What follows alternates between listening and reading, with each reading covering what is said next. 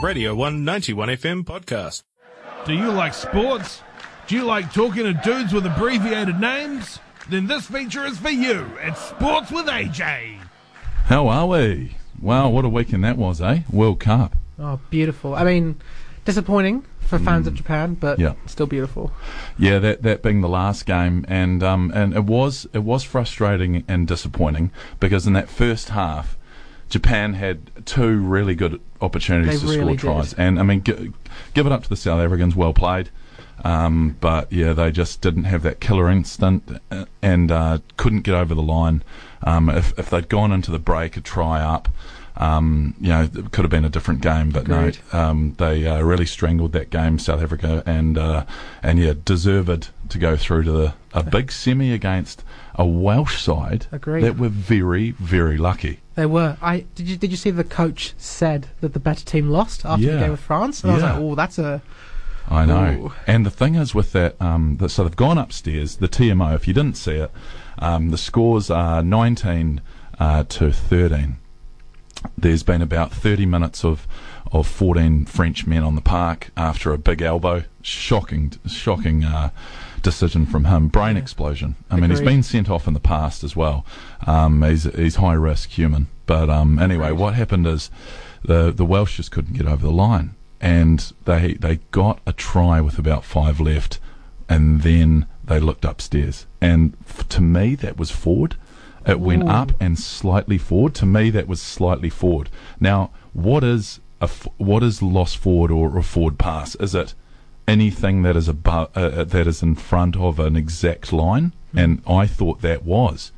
So, slightly forward, just forward is still forward, isn't it? Yeah, it is. It's still... Oh, man. Yeah. So I thought the Welsh were extremely lucky. Well, that's the second time, isn't it? Yeah, it was there against Australia as well. They had the exact same situation. Yeah. And so we've had...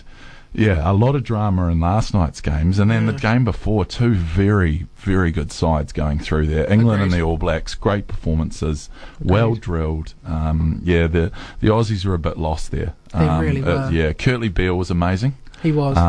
But England going through to face New Zealand and what really could be the best match of the World Cup. If South Africa lose to Wales, I reckon it will be the best match of the tournament. Yeah. So.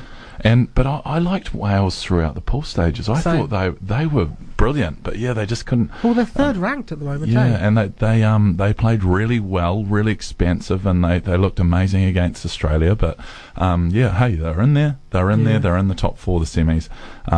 So we go to a huge weekend. Agreed. Of 2 amazing matches. I can't wait. No, so that's all good stuff. In the local level, we've had Otago go up and 100 minutes of football in a semi-final. It was 31 apiece in Hawke's Bay. They're playing in Napier against not a bogey side, but a side that we've had a really strong battle with over the last 3 or 4 years. We've lost the Ranfurly Shield to them. We've lost 2 semi-finals, and we got them back last year. We beat them in the semi-final down here at Forsyth. So going back, there was plenty on the line. Obviously, a place in the championship final, but no. They lost in the last couple of minutes and went down to Hawke's Bay. But no, it's been a good season all in all. I think it's been a good season for them. They defended the Shield 4 times. It was great. So the local rugby there. Season over for Otago, heading into the final week. And I think Tasman will win the premiership. They're very strong, unbeaten all year against a good Wellington side that beat Canterbury as well. So that was a shock to me, I think, because Canterbury, of course, they lost the first 4 games. Was that right? And that was just a shocker because season after season it's been so consistent. Yeah, and then they beat Southland 81-0, I think. Yeah, which was So, but no, and in the championship final we have the Battle of the Bay again. So it is Hawke's Bay versus Bay of Plenty. Bay of Plenty smashing the Turbos in their semi, so they'll be going into the final strong favourites, I think. Agreed. That'll be a good game. So there's plenty of good rugby to watch. Those 2 finals as well. But yeah, well, I just want to briefly touch on a bit of cricket actually, Ed. I know we're not normally talking about cricket at this stage, especially in a Rugby World Cup, but England's actually coming, and this is creeping up on this. England is coming to play us in 5 2020s. We've got the T20 World Cup coming up as well, so this is why we're not playing one-dayers, but we've got a couple of tests against them as well. And our record against England is very, very strong at home. But this is again a bigger series because of the fact that we both were in that one-day World Cup final, and I can't wait. So on the weekend of the Rugby World Cup final, there's also two T20s on the Friday and the Sunday. So yeah, it's all on straight from the Rugby World Cup into a Test series and a T20 series against England. And then gliding right into Guy Fawkes Day afterwards. It'd be nice. Oh, bang, bang, bang! It's all on.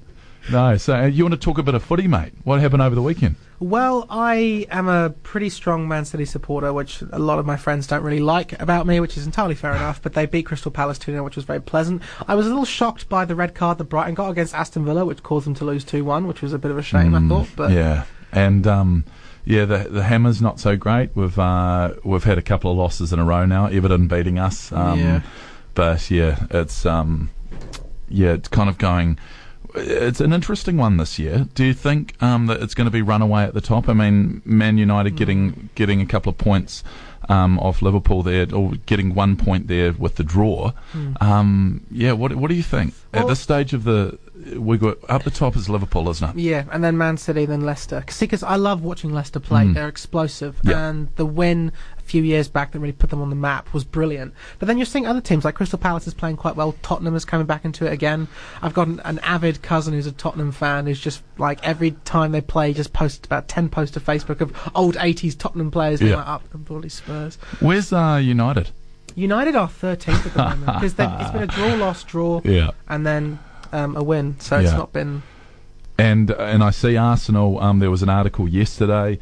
Plenty of pundits there thinking that they're still good for the title. I mean, they're sitting in 5th. I mean, they had a pretty average start to the season, but they haven't lost in about 6 weeks, I think. So they're going all right. But yeah, I think they're playing Watford.